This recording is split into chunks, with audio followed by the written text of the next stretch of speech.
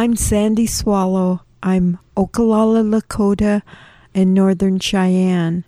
I've been an artist for over 30 years, and through my artwork have portrayed my heritage. Now I'm starting a brand new venture called Lakota Link, and I'm here to share with you, and I hope you enjoy it. Lakota Link. Greetings from the home of the Seven Council Fires, land of the 1868 Fort Laramie treaties, bringing stories old and new of Lakota values, courage, respect, wisdom, to name a few.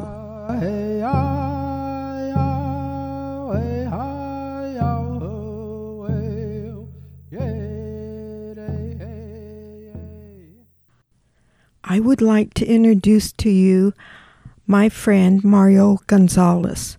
Mario is a member of the Oglala Sioux tribe and has become well known for his efforts as a practicing attorney in representing Native American tribes in individuals and landmark cases. Some of these cases have consisted of major U.S. congressional acts and fundings for Native American commercial product. As a result of his works and accomplishments and many years of practicing law, Mr. Gonzalez is highly respected in the country and also internationally. So I'm really happy that he took the time to visit with me. And the first segment is kind of dealing with a little bit more of a personal matter with his family and his parents. And the second segment, he'll kind of explain to us a little bit about the treaties, which he is one of the foremost people in the nation to know about the treaties. Mario Gonzalez and I have been friends for quite a few years. And so, Mario, how are you doing today? I'm doing real good. Yeah. I'm at my office working as I usually am. Yeah, you are quite a worker. You haven't even slowed up much, have you? Well, I'm now 75 years old, and I'm working just as hard as I used to back in the 80s when I was handling all this litigation. I feel like I haven't slowed up. I work full days, sometimes 7 days a week, not always. Yeah.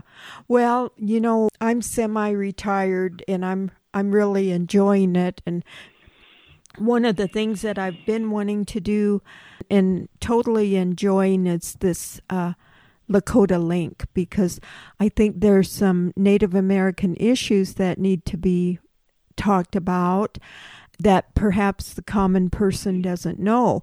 But before we start on that, I'd really like to have you share your history and like where you grew up and who your mom and dad were. Can you do that? Yes. My mother graduated from the Oglala Community School, high school. She attended school there for 12 years, first grade to 12th grade. She graduated in 1943 and went to babysit in Alliance, Nebraska, for one of her friend's sisters, older sisters. And while she was there, she met my father, who is from San Antonio, Texas, Mexican-American. They got to know each other and eventually got married. And that's how my parents met. At that time, Alliance was a military base. They had an Air Force base there. So my dad was in the U.S. Army Air Force. And he got stationed at various locations. He took basic in Wichita Falls, Texas, and he got stationed in Pembroke, North Carolina, I believe somewhere in Missouri, and also Alliance, Nebraska, and Austin, Texas. So while he was being transferred from base to base, I worked on gliders. My mother went to live with my paternal grandfather, my dad's parents, and while she was there, she got to learn Spanish, conversational Spanish, so she was trilingual. And she was very fluent in Lakota because she was raised around not just her grandparents, but her great-grandparents. And great-grandparents, which was Quiver and Rattling Hawk. And then her grandparents were Harry Quiver and Agnes Bullock's behind from Rosebud. But Agnes died of swine flu with her oldest daughter in 1918. So my mother never got to know her real grandmother. But Harry Quiver remarried Wild Horse, and Wild Horse was Mabel Rannell. Everybody knows her around Wombly. That was her mother, Leon, her brother Leon. My mother got who she called Wild Horse Unchi, her grandmother. So that's the only grandmother she knew. So she taught, they taught her Lakota. And then, of course, my grandmother, my mother's mother, spoke nothing but Lakota, the first language. So, when she understood English, you talked to her, but she'd answer in Lakota. So my mother is very fluent in the old ways, Rattling Hawk, Quiver. Harry Quiver was 6 years old at the Battle of Little Bighorn. Oh, all up there. I was wondering about that because I see in your bio that he was there, and I was going to ask you about that. Yes, the whole family was up there at the Little Bighorn, and there's a book by Wagner that lists all the people that were up there, and they're all listed as being at the Battle of the Little Bighorn. And so my Rattling Hawk was really Humpapa, and her mother was jealous of that. So they settled in Wombly, and then Rattling Hawk married a Lower Brule man named Quiver. And Quiver, rode, he was at the Little Bighorn and rode with Crazy Horse Band. And so they were all up there, participated. My mother used to tell me stories, and she said that she called Rattling Hawk Webson Unchi. And the reason for that is that my great uncle Enos Poorbear's brother was Webster Poorbear, and so they couldn't pronounce Webster, so they called him Webson. So they said Webster's Unchi would be Rattling Hawk. Webster's grandmother is actually my mother's great grandmother. So I recall one story she told me at the Little Bighorn. She said that they told all the women to take their kids and get on their horses and ride to the west when Custer was attacking. So one woman got on her horse, tied her baby in a blanket, and held the blanket with her teeth, and went west to get out of the harm's way. And so that baby turned out to be Robert Two Elk, who was raised around Wombly, South Dakota, and that would be Nellie Two Elk's father. So those are kind of stories that my mother said her great-grandmother, Rattling Hawk, would tell her. She'd say, Unchi, tell us the story. So she said she would roll up a Bull Durham cigarette, light it, and then start telling these stories from the pre-reservation days. So my mother had a real, good background of learning the language, learning about the history of our tribe, and, learning it from her mother, her great-grandparents. Great-great-grandparents. Yeah, that's my mom. My folks didn't speak Lakota in front of me. I mean, I do know some words. And, of course, my dad's mother was Northern Cheyenne. But later on, in later years, my mom shared the story that she helped take care of her grandpa. And he only spoke Lakota. So I know she knew how to speak it, and she probably understood it very well, but unfortunately, I didn't get that. I do know some words, but you're fairly fluent, aren't you? I understand a little. I don't speak it, but I understand. Just being around my grandmother and my mother over the years, I can kind of follow, what they say. But I've never tried to speak it, and when I'm around my mother, or my mother's deceased now, but I'm around her and my grandmother, and, my mother's siblings, they all spoke nothing but Lakota. Well, to each other. I signed up, Wayne and I, for a Lakota immersion class, and Wayne lasted half an hour. I lasted both days, but but I was the poorest pupil. I have to admit I have kind of a problem with pronunciation anyway, and but I was determined to stick with it. Yeah, that's so nice. This is something, that story about the Battle of Little Bighorn, that's a story that might not be told. And so I'm so glad you're willing to share that. I do know my great uncle, Painted Horse, was there also.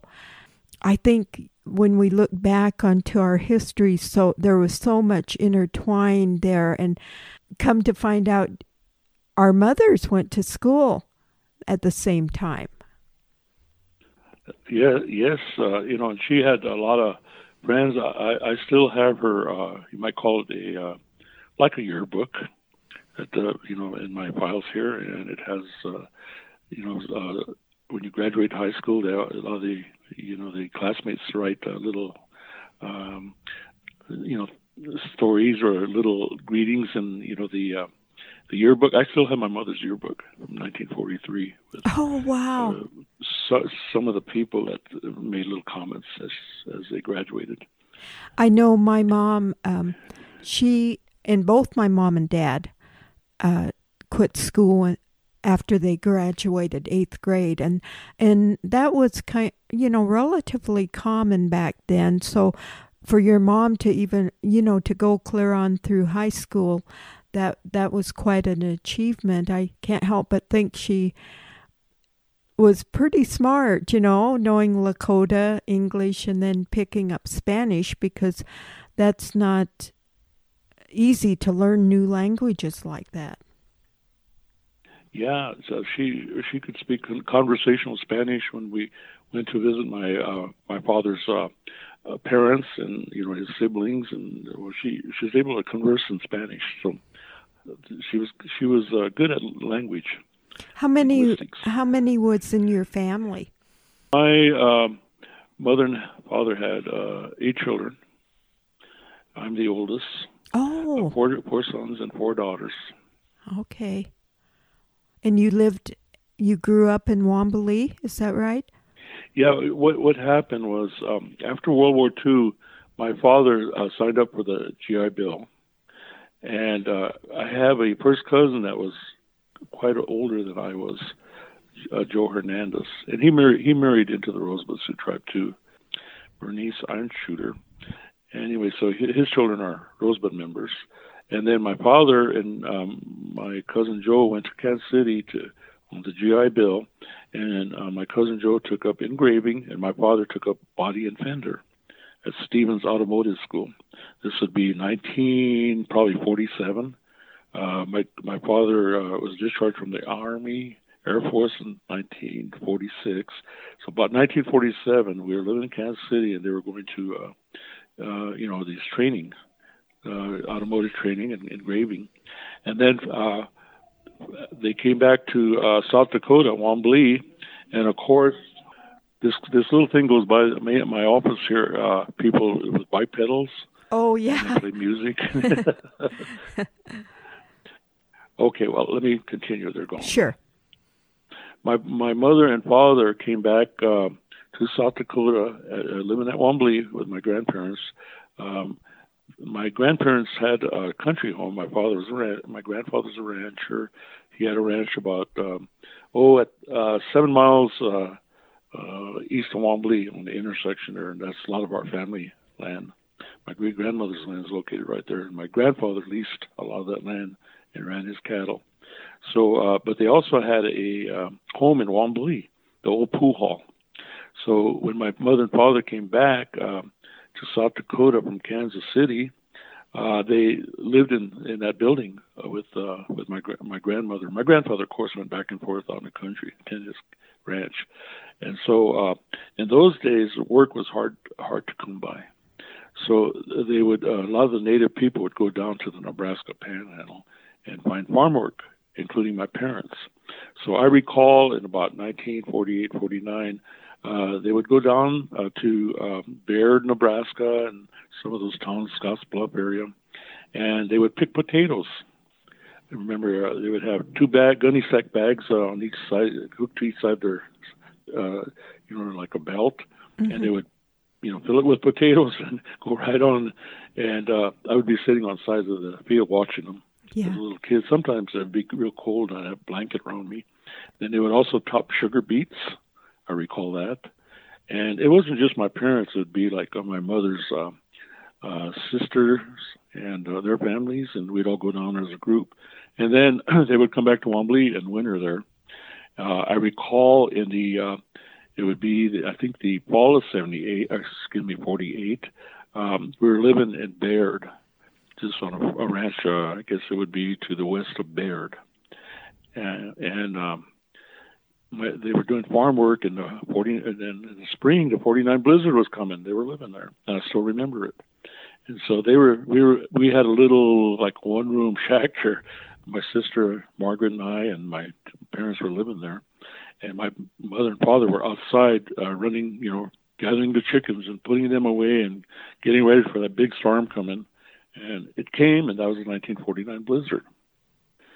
And so after that, then they moved to Hot Springs. We were living in a tent at Hot Springs, 1949. And my dad got a job with the Bureau of Reclamation. They were building an Angostura Dam, and he started working on some buildings that the Bureau was building there in Hot Springs. Then in 1950, next thing we know, we're in Lake Andes, and my father's working on that Fort Randall Dam.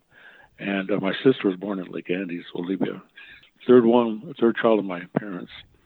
And so we lived there through the summer of 1950, I recall.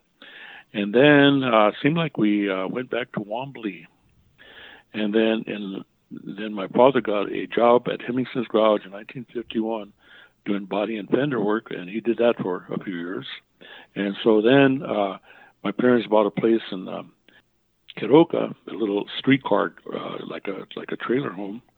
And so we lived there, and I started first grade in Quiroga in 1951. I actually went to kindergarten, Wambly Day School, 1950 to 51. But in 1951, I started elementary school at Quiroga, and I was there, I think, like till 10th grade.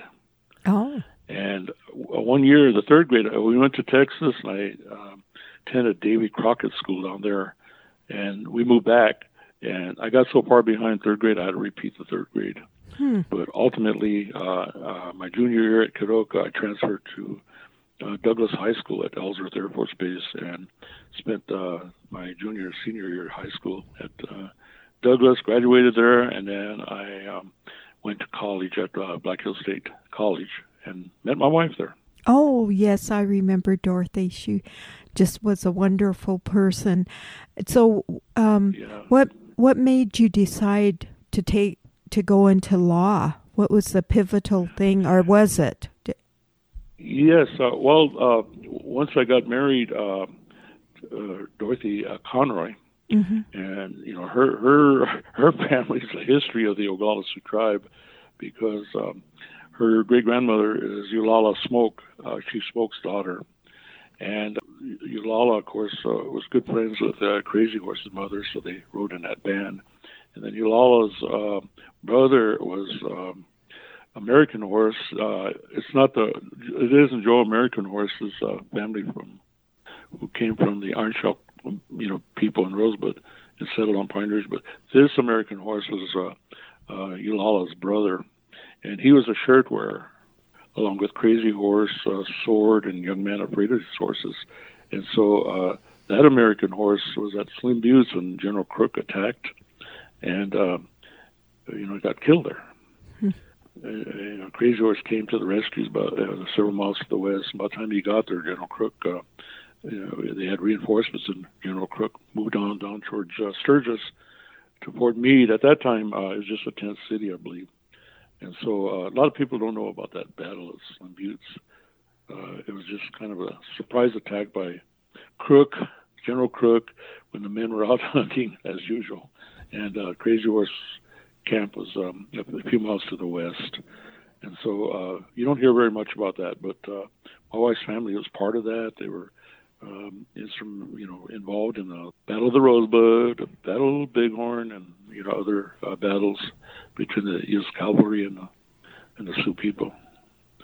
So my wife's family has a very fascinating history of being involved with the Oglala Sioux tribe. Actually, Eulala Smoke was a first cousin to Chief Red Cloud also, because Chief Smoke's sister was Red Cloud's mother. So my wife is also not only related to the Smoke family, a descendant, but also related into the Red Cloud family. I found out. It's a fascinating history. Yes. Oh, go ahead. I found out that how I'm related to Chief Red Cloud too, and it's kind of way back there, but it's interesting to find that out. I think. And can you tell me, because I've forgotten, I'm sorry, how many kids did you and Dorothy have? We had 6 children. Mm-hmm. 2 boys and 4 girls. Oh, good. And I always think that girls will be there to take care of a person in their old age. So I always think you're lucky if you have a lot of girls. Well, yeah, I have a real good family. We've had a real good life. I've never had to worry about alcohol or drugs or anything like that.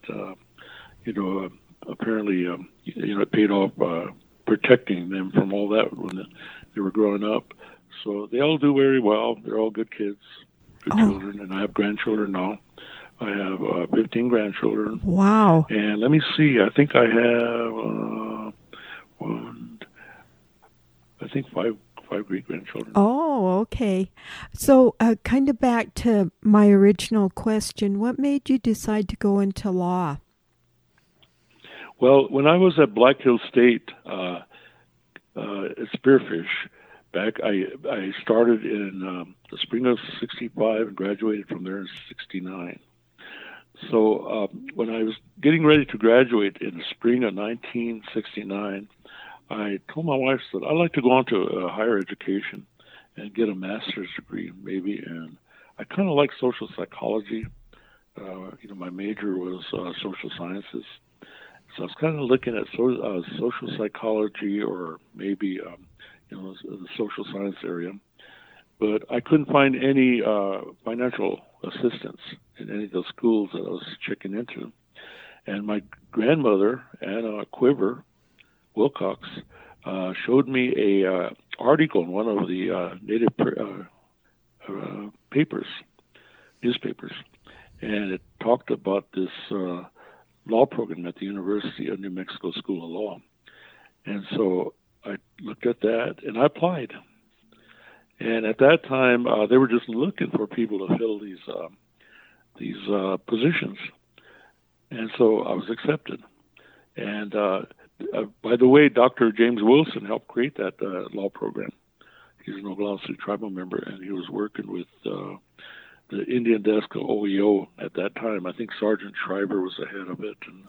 And at that time, and it's this would be 1960, late 60s. And so one of the things that Dr. Jim started was the Indian Law program at the University of New Mexico School of Law.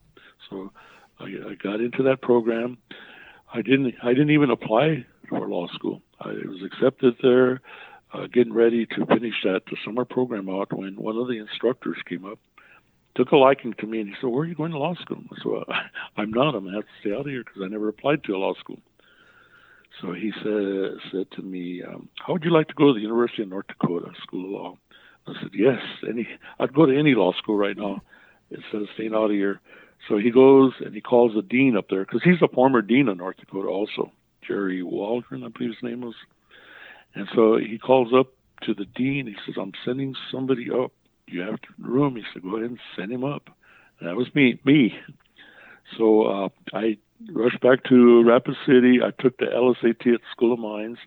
And then I had to get to Grand Forks. And, of course, it took a little money. And this is kind of an interesting little story, because we went dog racing with my mother-in-law and my wife, and my mother-in-law said, "Go pick out a Cornell." I told my wife, "We'll split it."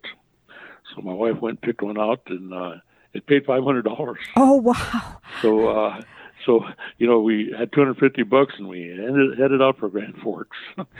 Got up there, and I enrolled in a law school, and the University of North Dakota Law Program was also providing financial assistance.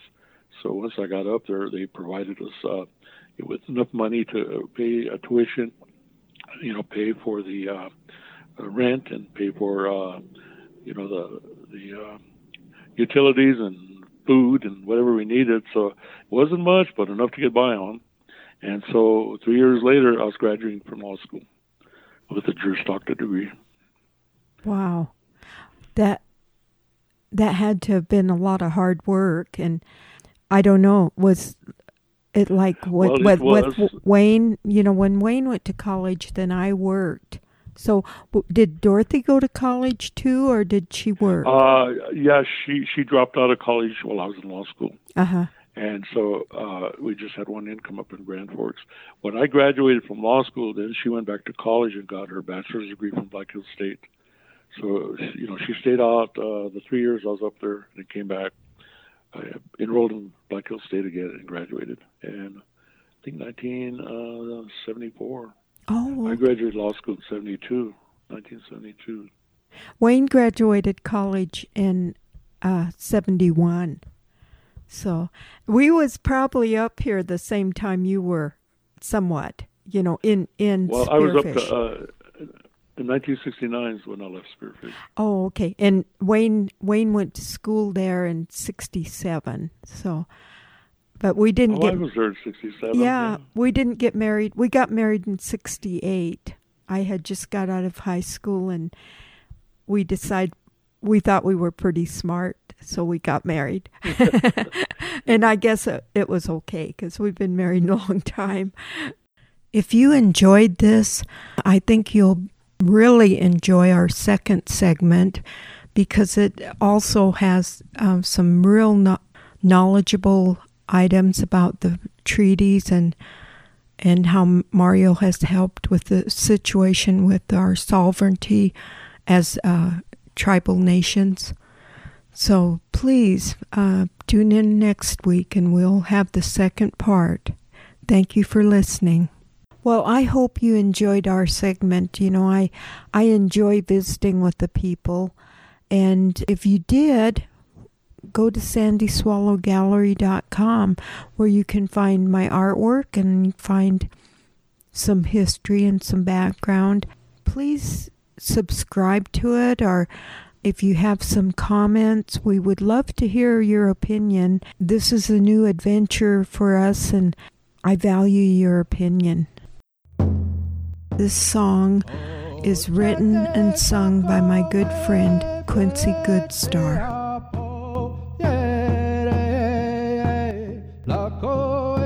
Lakota Link is here to share Lakota values.